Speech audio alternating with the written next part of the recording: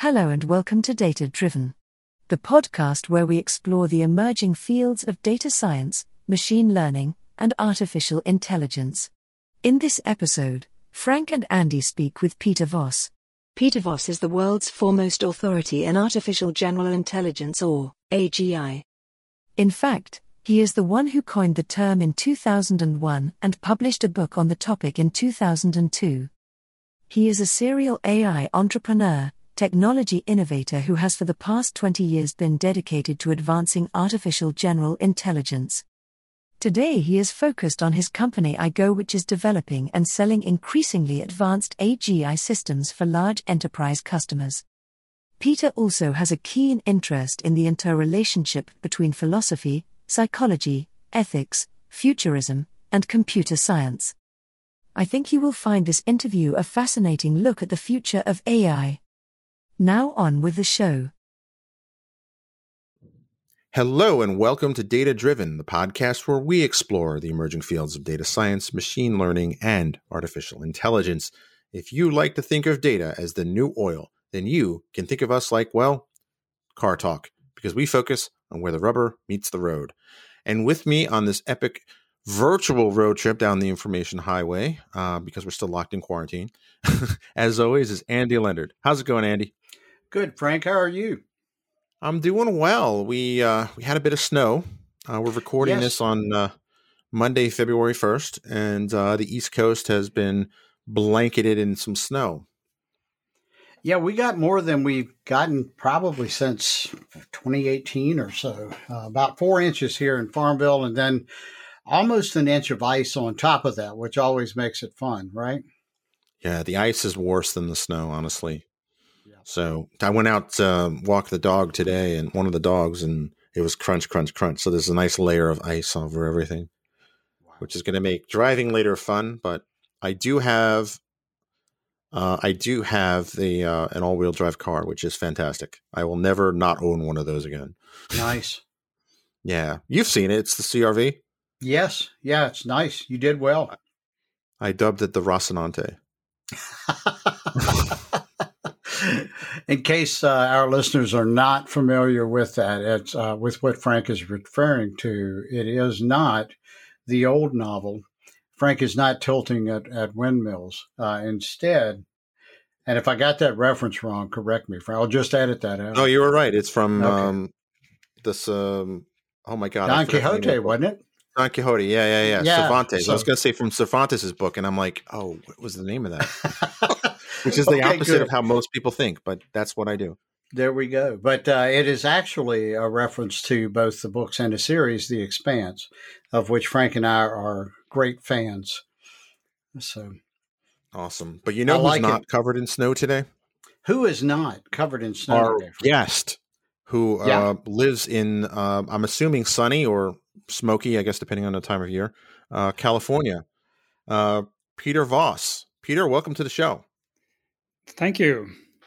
Yes, it's we've got snow on the mountains here, but it's very sunny. It's nice, and we have a lot less smog these days.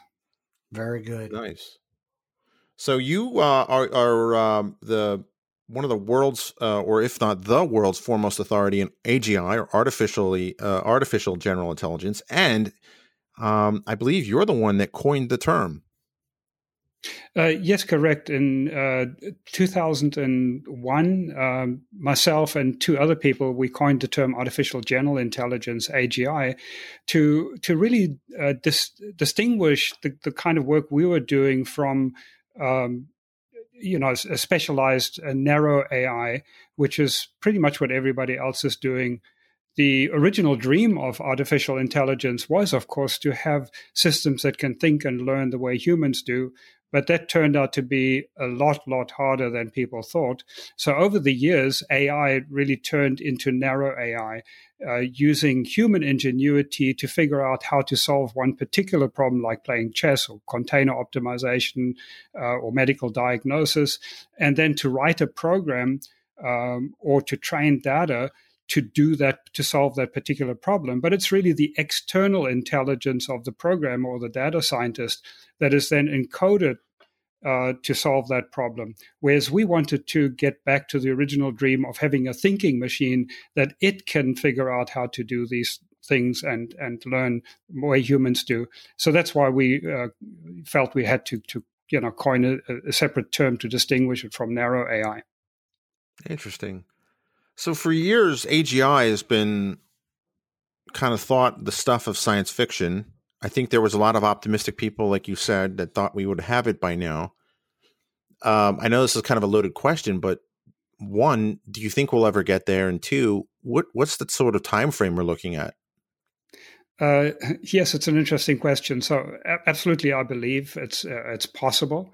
And in fact, the reason we got together, we wrote a book called Artificial General Intelligence, as I say, in 2001, was because we believed the time is ripe to get back to this original dream, that the technology had advanced enough, both hardware and software technology and cognitive psychology, cognitive science, that we now understood enough and fundamentally had the tools in place to tackle this problem and to solve it.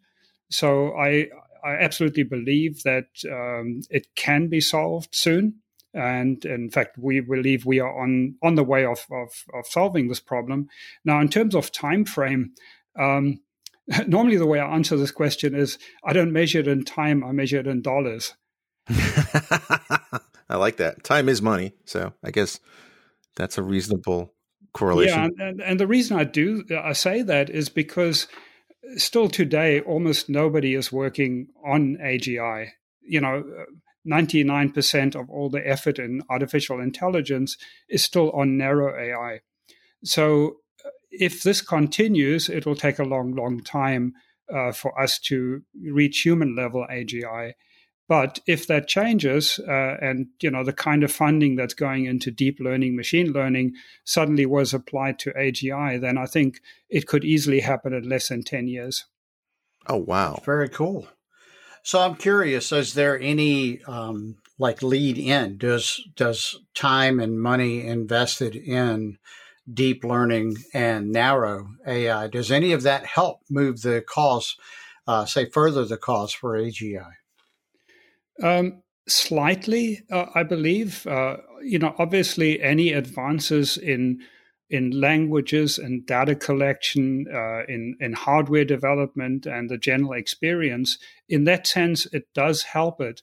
But in another sense, it's actually the opposite. It's actually hindering it because a whole generation of software engineers and data scientists are now coming into the field believing that deep learning, machine learning is a way to do it, and all we need is more data, more horsepower, and we'll solve this problem.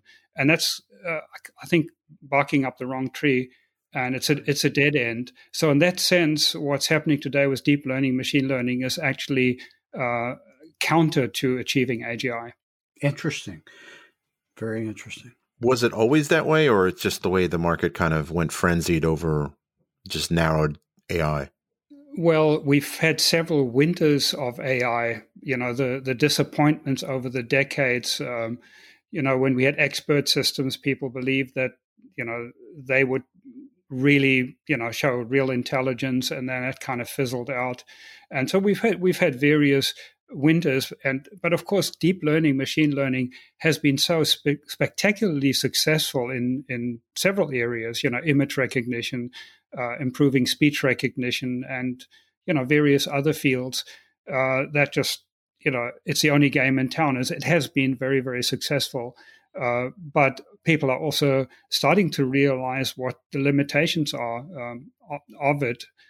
So yeah, it's kind of at the moment the only game in town, and it has really been successful in many areas.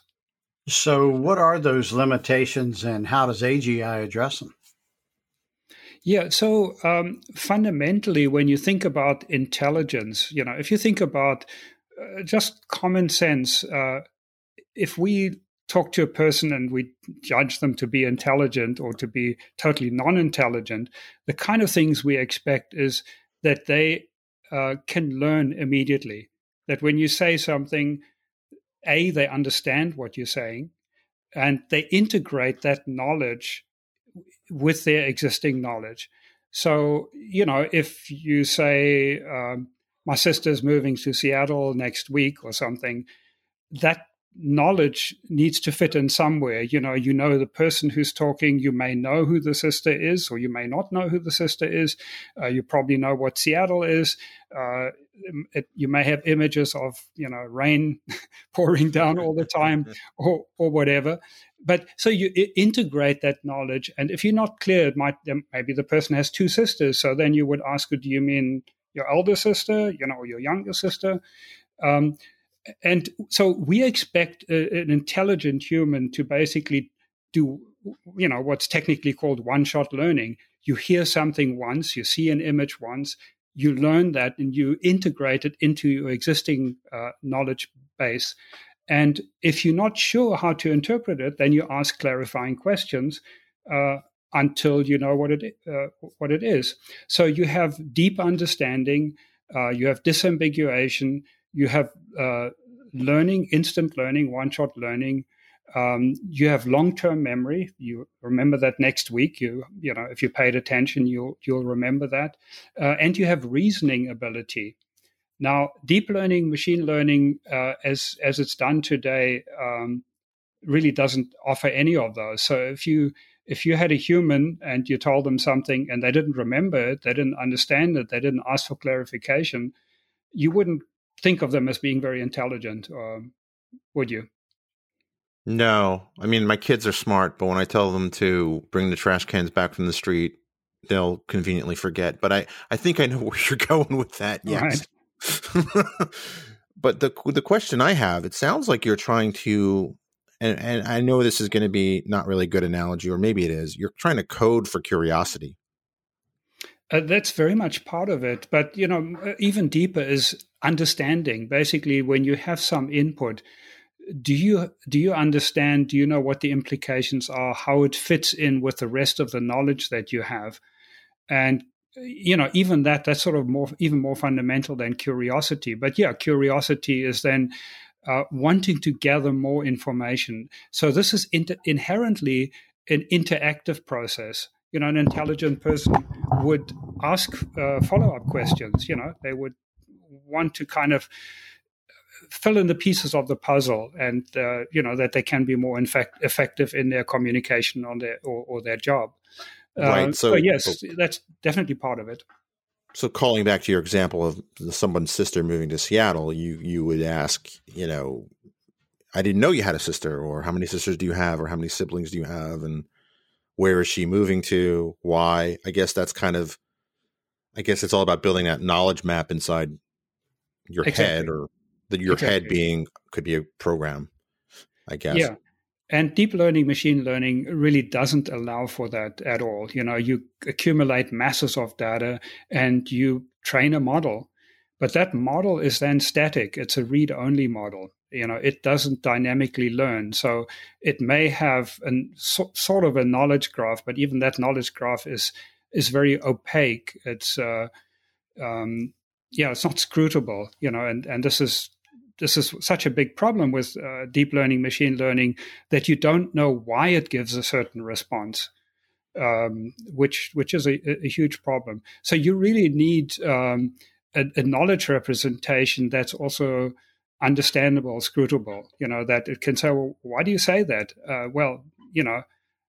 Jane told me, or I read it here, or, I figured it out. I thought about it, Right. So the question I have then would be, you mentioned deep learning doesn't work, and to solve this problem, what sorts of models do? Like what is it, what do you think would solve this problem? And, is it reinforcement learning based? Is it some variant of existing kind of other models? Right.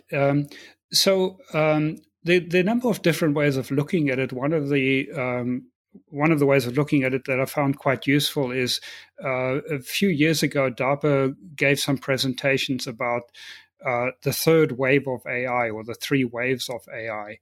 And how they categorized it is the first wave was basically logic programming. And this is what AI was all about for the first few decades. It was very much logic-based, formal logic. And we still see a lot of that today. But that would be like flowcharts and decision trees and things like that. That's the first wave. The second wave is basically deep learning, machine learning, or neural networks, statistical models.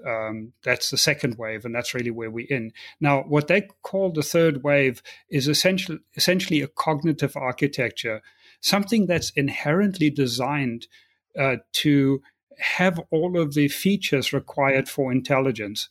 So it's the things that I just rattled off, that you can learn immediately, that you have deep understanding, that you will ask for clarification, you have a knowledge representation that's not opaque, that's not a black box.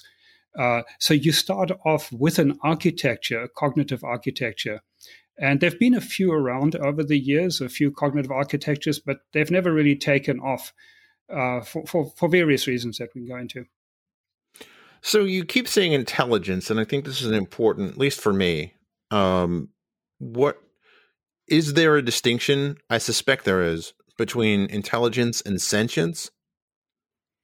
Yes and no. I mean, in terms, what we're talking about here is, of course, human type intelligence, human level intelligence, and you really have to be aware. You have to be conscious. I mean, conscious is such a loaded term, but if we just use the synonym of awareness, you have to be aware of your surroundings.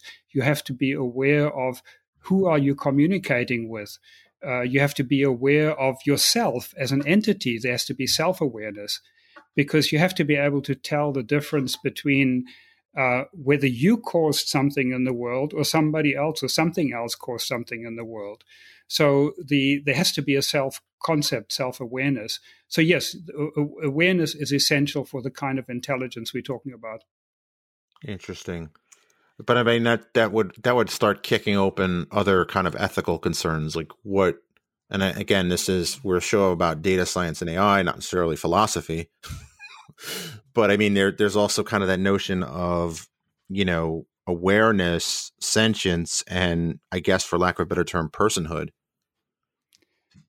Yes, absolutely. I mean, once you talk about a machine having human level intelligence, even setting aside the whole debate of, is it really conscious, or what about the hard problem of consciousness? And I mean, if you just ignore that, if you are interacting with a machine that, by all accounts is aware of itself as an entity, which, as I say, it has to be to be at human or at a useful level of intelligence. It has to be aware of itself as an acting entity.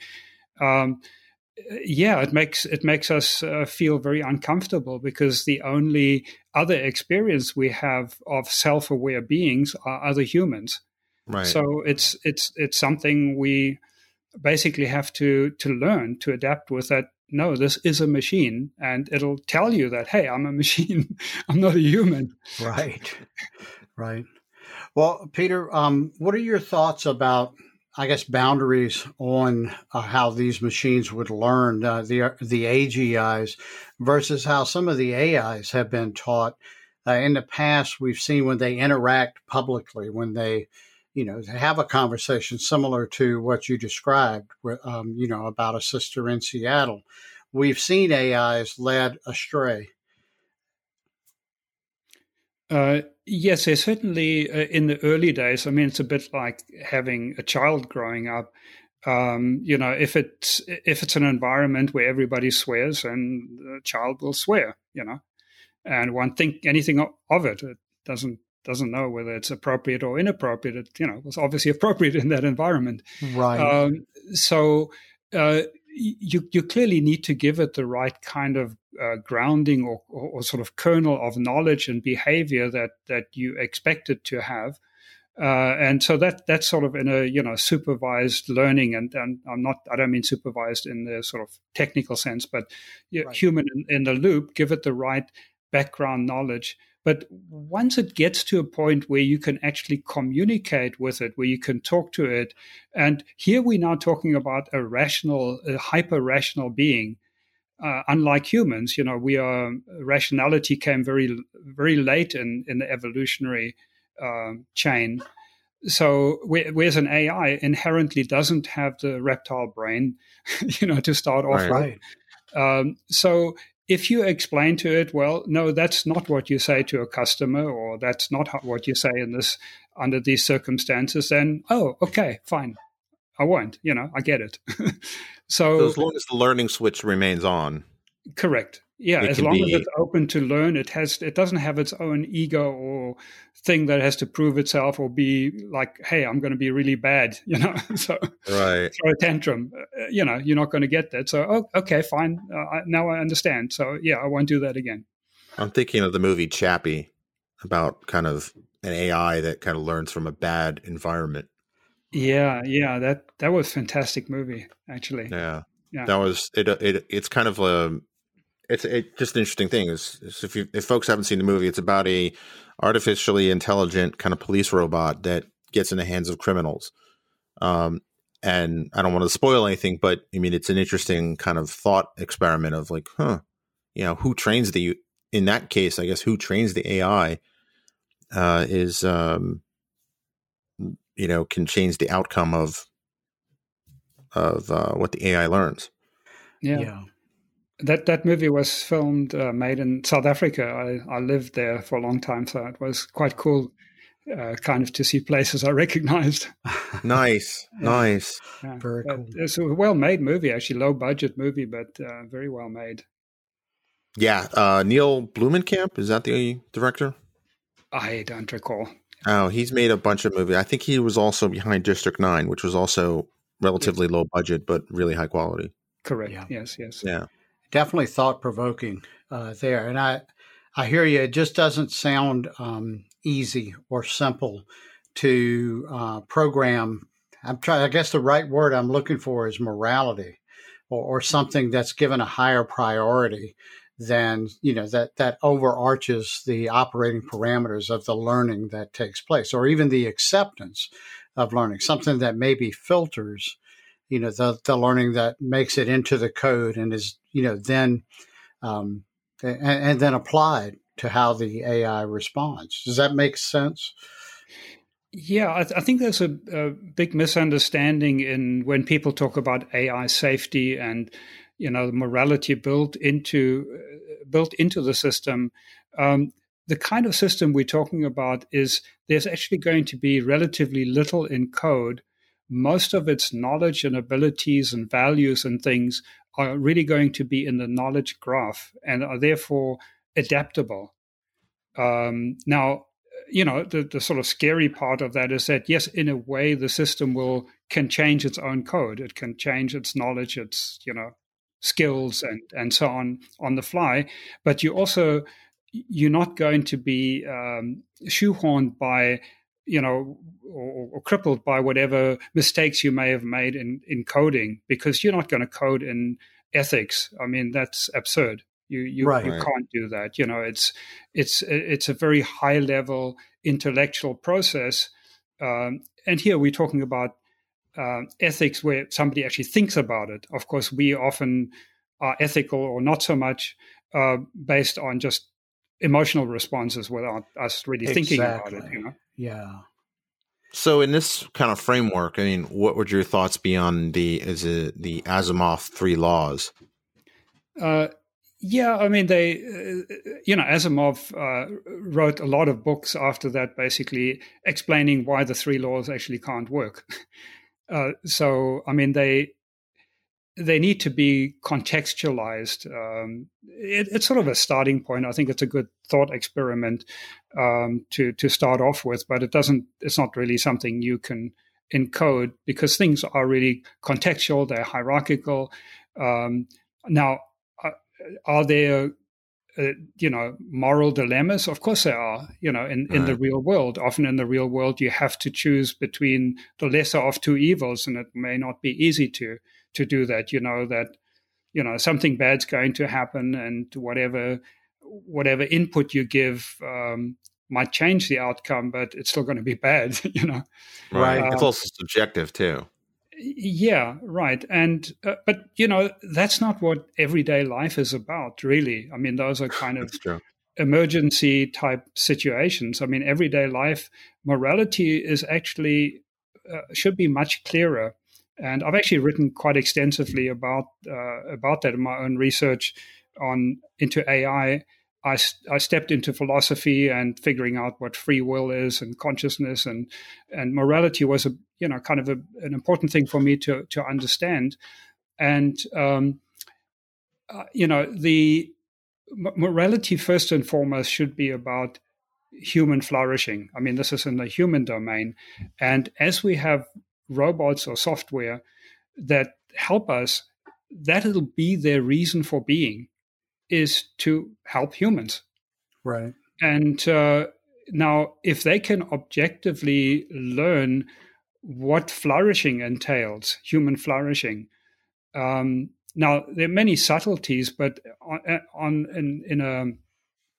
in a gross way, one could say, well, yes, it's actually pretty obvious what human flourishing involves if you just focus on the negatives. I mean, you want good physical health, right? And that entails you have enough to eat, you have shelter, and the sort of Maslow's levels of hierarchy, Maslow. Levels of well-being. So, being healthy, being mentally healthy, and then as you move up that ladder, you can say sort of spiritual well-being. And I don't mean religious by that. I mean sort of the appreciation of art, of friendship, of family, and things like that. Sort of things of the mind that are not directly to do with mental well-being or health. I mean, those are the things that are human flourishing, and if the robot can, or the program, the AI, can measure its performance against that, then that's sort of a fairly simple reference point. Interesting. I love that term. Human flourishing as the as the measurement. I think that's a noble goal. I haven't read much of your work, Peter. I apologize for that, but now I'm going to, hearing you say that, because I think that's probably a good path to follow towards achieving what Asimov was after in the early novels, where he talked about the three laws. He was definitely trying to solve that problem. Mm-hmm. Yes. I think. And I concur. And I have read some of his work where later he said, yeah, this would break down. And in fact, some of his novels, his later novels even talk about that. That's coded into it. So very interesting thinking. It reminds me a little, and feel free to say, no, Andy, you're full of stuff. It's nothing like this, but it sounds an awful lot like we're trying to do something very analog using some very digital means. Yeah, I think that's true. But, my original training was an electronics engineer, so I don't see such a huge distinction between analog and digital. Yes, they're matter of degrees. I think that's important. And so context is always super important. Something that may be just totally wrong in one context may be absolutely right in another context. So I think that those subtleties, that is not just a decision tree. So in that sense, yeah, I totally agree with you. A sort of binary is you go down this path and then you go down another path. It's basically that you can flowchart everything. And I think that's one of the very positives of deep learning, machine learning, is sort of the return of neural networks and right. Sort of statistical type of approaches. But by themselves, you can't just work on statistics. Totally agree with that. My background's also electronics engineering, and it reminds me more of digital signal processing more than just about anything else. That's what I see in a lot of these decision support systems, business intelligence, and even machine learning and AI that are being applied at least to say manufacturing and sales. There's signals. They're just signals coming in, and then there are responses that interpret We interpret the signals and then we prescribe responses. Right, and I think the other thing that's missing there, I mean, a lot of deep learning, machine learning, just have binary outputs. Basically, they're just categorizers. They give you a category answer, and not sort of a degree of or at least that isn't utilized. But there's even something much more important, which also relates to signal processing, is you really want a feedback system. You want a dynamic system. It needs to interact with the world and sort of find its own equilibrium, in whatever it's trying to do. So we talked about human flourishing and helping humans. And I think that dovetails nicely into it kind of helps, I think, paint a background picture of what you're doing now with IGO. Do you want to talk a little bit about kind of, what IGO's done? Obviously I have the talking points, but, it seems like IGO is a fulfillment of a much larger mission, if I can kind of infer that. Yes, absolutely. So in 2001, I also started my first AI company after several years of doing my own research. And it was really to start building AGI systems that can learn and reason more like humans do. But of course, that's really, really hard. So we had to start with, something simpler. For the first few years, we just built various prototypes, basically testing out the ideas, the theory that I had, and building a framework. And then by 2008, we started commercializing this in the call center space, basically having natural language conversations. But, at a very primitive level, but much more advanced than the kind of things we all hate when you call into a company and you press 1 for that and 3 for that, or, you say something that can't understand that. So that company, Smart Action, launched in 2008. It was basically the first generation of our technology that we commercialized. And the company is now about 100 people and, doing a great job at providing this call automation. But I found myself getting bogged down with, HIPAA compliance, security, PCI compliance, scalability, redundancy, security, all of those kinds of things, the nuts and bolts of delivering a SaaS service. So I exited the company and started IGO.ai 7 years ago.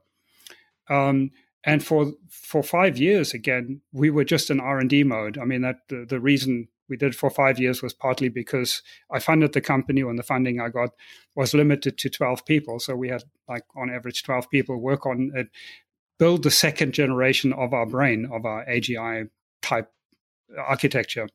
And so 2 years ago, we then got to a point where we're happy with the second generation to commercialize it. And this is really what IGO is today, is the second generation of this conversational AI, natural language conversational AI engine that now in our current commercial focus is on chatbots. So we call it a chatbot with a brain. But yes, you can sort of see from the whole history, ultimately what we're aiming at, what the goal of the company is to have what we call a personal assistant. And that is sort of my vision and my dream, that ultimately everybody in the world can have their own personal assistant that is like a little angel sitting on your shoulder that you maybe not quite your best friend. Hopefully your best friend will still be human, but your personal assistant it's really more like an extension of your own brain, and like an exocortex, that can help you remember things, help you figure out things, and of course do the kind of things we'd love for Siri or Alexa to do if they were really smart. That's really that personal assistant. The reason we actually call it a personal assistant, and the reason we do that is there are actually what should be personal assistant. There are actually 3 different meanings of the word personal that are all very important. So the one personal, that it's yours, you own it, you control it, not some mega corporation. So it serves your purpose. So it's a one personal. Second personal is that it's personalized to you. So it's not a one size fits all. It's it knows your preferences, your history, what you're interested in, understands your context. And the third personal is that it's private, that you control what it shares with whom. So that's our vision, to have a human level understanding, personal assistant that can help optimize individuals' lives, that can help you cut through fake news, make better decisions in life, and so on. And so the commercial path we're taking in, providing an IVR with a brain, a chatbot with a brain, is basically for us to move towards that goal in the long term. Interesting. First off, I love the term exocortex. I think that sums it up exactly. Because I have Google Assistant, I have Siri, I have one of kind of every device. Whether it's if I say her name, she'll speak up. But you know who I'm talking about. Starts with an A. But I also have Cortana, and each one of them has their own strengths, but none of them really. We actually did a live stream on this, and they don't really understand context, and at least that's what I call it. But I think I know what you would the term you were using is kind of a knowledge graph, right. If, my in-laws will be in town for the next 2 weeks, say, right. If I told my personal assistant that, then it would know, not to schedule, or maybe to schedule, trips or whatever while that happens. Exactly. But and then in that kind of humorous example, I love my in-laws. If you're listening, it's not aimed at you, but we would know, like, you would want to spend more time with the family, or even less time, or kind of factor that into whatever scheduling kind of conflicts may come up. Is that a kind of a? Yeah. Oh, absolutely. Yeah. And in fact, on our website, we have an Igo versus Alexa, exactly to compare the kind of conversations you'd like to have, and you can have if you have a more intelligent system, and the current technology, which is really just a stimulus response. You say something, it categorizes it, it picks out the intent that you want, and then it'll just execute a response. There might be a tiny little flowchart thing, like if you say, give me Uber, it might ask you, well, where do you want to go to? And, how many people are going, and do you want Uber X? But, right. It's just a scripted flowchart. So it's really all the current chatbots, or sometimes they call them personal assistants, are actually all a combination of wave 1 and wave 2 technology. It's basically a wave 2 technology to try and figure out what the intent is, and that'll be one of a few hundred items that the system can do.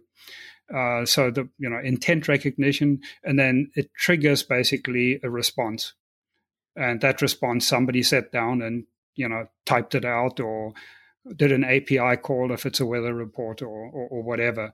But there's no deep understanding, there's no context, there's no learning, there's no reasoning, there's no disambiguation. There's no brain. Right. No, I mean, that makes sense, because we've all had those experiences when we talk to these devices where they just don't get it. Right. It's very easy to anthropomorphize them and think that, there's a thought behind it. And I see my kids do this, like they'll interact with it.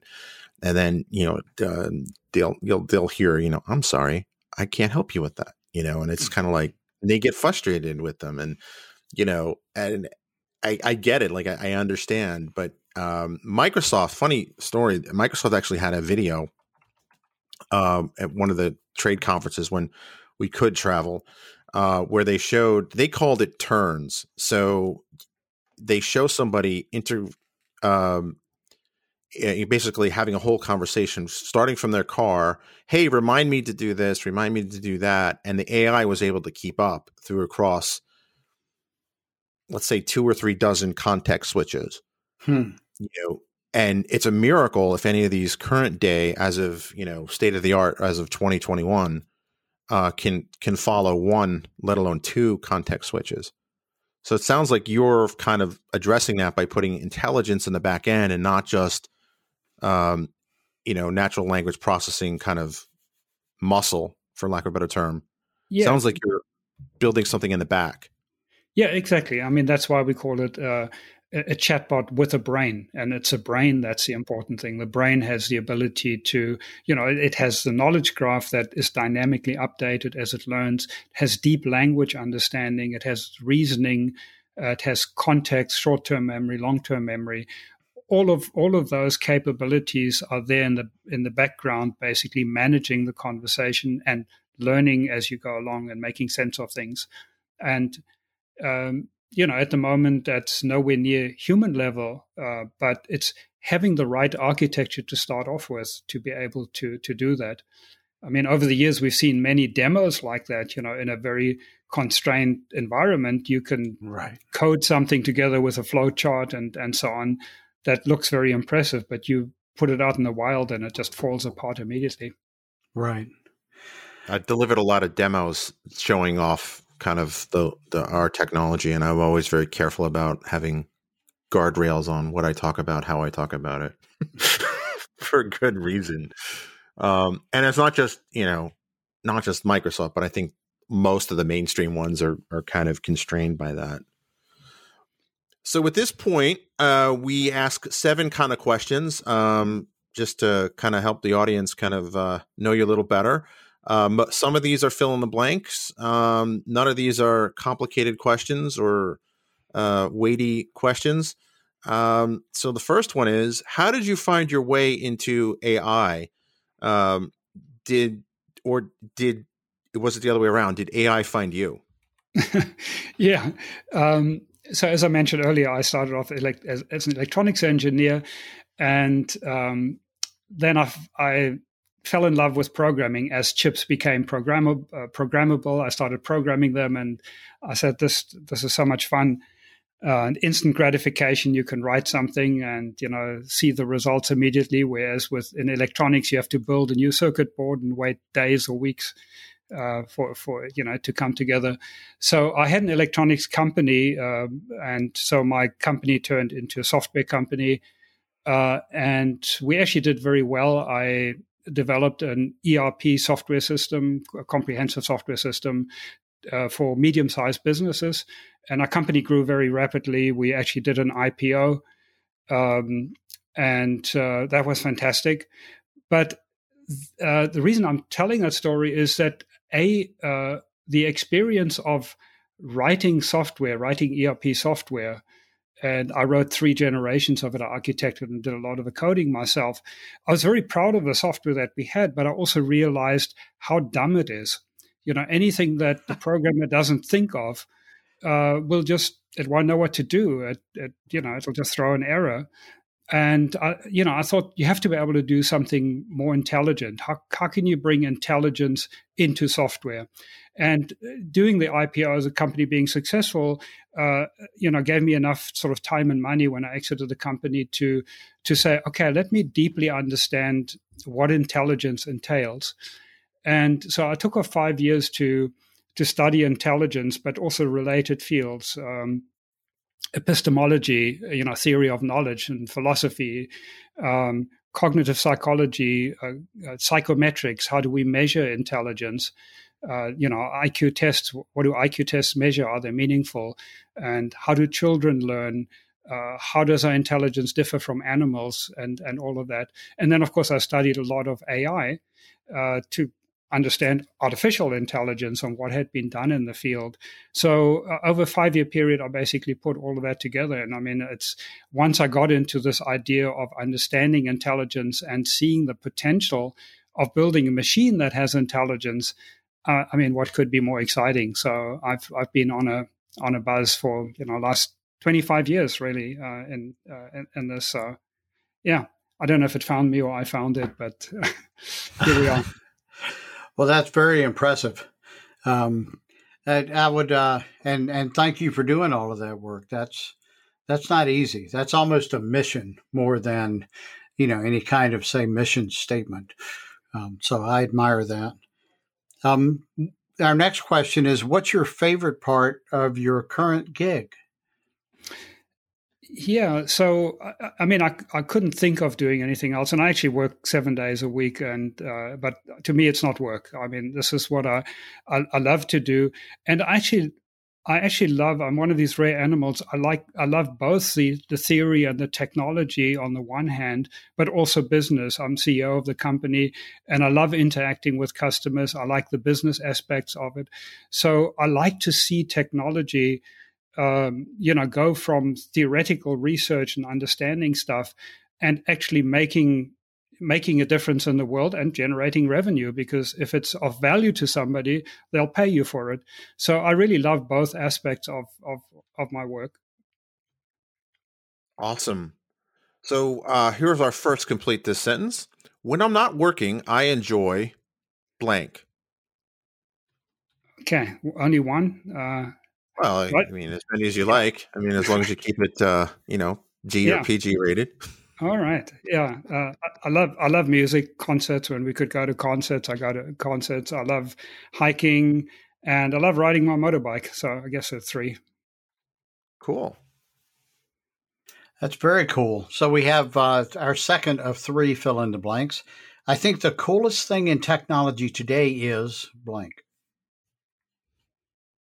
Oh, that we have so many people, that AI is exciting again. That's a great answer. When I was in college during my first AI winter, and it was pretty dismal. I took a Prolog course, and my professor was just a huge fan of Prolog that was going to change the world. Right. And I kept waiting for okay, when's the big reveal? When's the big reveal? Yeah. Final project? Nope, still no big reveal. All right. Here's another complete the sentence. I look forward to when I can use the day when I can use technology to blank.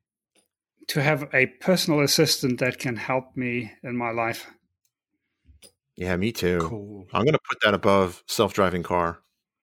Yeah, right. Very nice.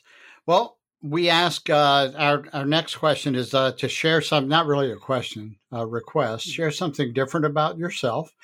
And we put a reminder on here to remember it's a family podcast. Okay. What I think a lot of people when they meet me think is weird is how much I'm into futurism and life extension technology. I love life and I'd like to live for as long as I can. So I'm very health conscious. I've actually been on calorie restriction for the last 20 years to try and stay as healthy as possible. And many other aspects of life extension that I'm interested in. Of course, COVID isn't exactly helping the general thing of life extension, but again, I find it so distressing that so few people actually care about staying healthy and living a long life, and how little money actually goes into life extension research. So I'm very much into that. But then also what's different about me that I also love motorcycles. So there, I guess, a bit of a contradiction. So life has to be worth living too. So. Understood. I like that. I recently started reading a book called How Not to Die. I don't know if you're familiar with. Oh, who's the author? Work. Let's see. It's right here, and it's Michael Greger. I think is how you pronounce his last name. Yeah.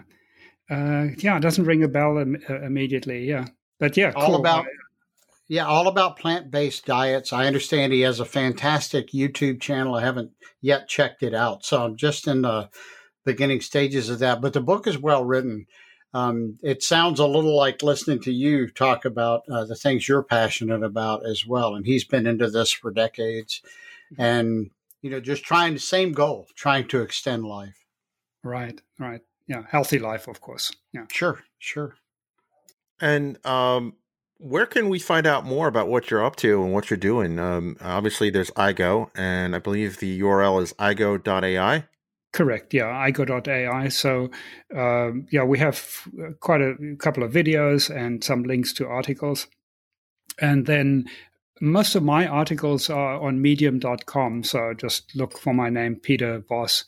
on medium.com, and I have quite a number of articles there about philosophy, ethics, calorie restriction, even, of course, a lot about AI and all sorts of things. Yeah. Rational Very ethics. Cool. Yeah. Very cool. Well, Audible is a sponsor of our show. Listeners can get a free audiobook by visiting thedatadrivenbook.com. And we like to ask our guests, Peter, if they've listened to a good book or read a good book, if they don't listen to audiobooks. Yeah, the thing that jumps to mind is a book that's been around for a long time, is The Mind's Eye, which I think is just a fantastic book by Doug Hofstadter, and who's the other author? Anyway, you'd find it by that. It's just a great book about what the mind is and so on. Interesting. That name sounds familiar. Doug Hofstadter. What was he known for? Yeah, he's one of the AI gurus. I think he was in New Mexico at skip my mind now what it is, but yeah, he's a well-known figure in AI, but not for the last 20 years or so. Sort of more like 80s, 90s. Okay, awesome. We'll definitely record that. We'll definitely put these recommendations in the show notes, as well as links to your articles on Medium. And we'd just like to remind our listeners that they can pick up a free audiobook because Audible is a sponsor. And if you go to thedatadrivenbook.com, you will be taken to an Audible page, and your first audiobook will be on us. And if you subscribe, you get an Audible subscription. You will get a nice little pat on the back and maybe enough to buy a latte at Starbucks, and helps monetize the show and keep Andy and I caffeinated. Absolutely. That's important, Very important. This was a fantastic show. Peter, I can't thank you enough for taking time out of your day to talk with us.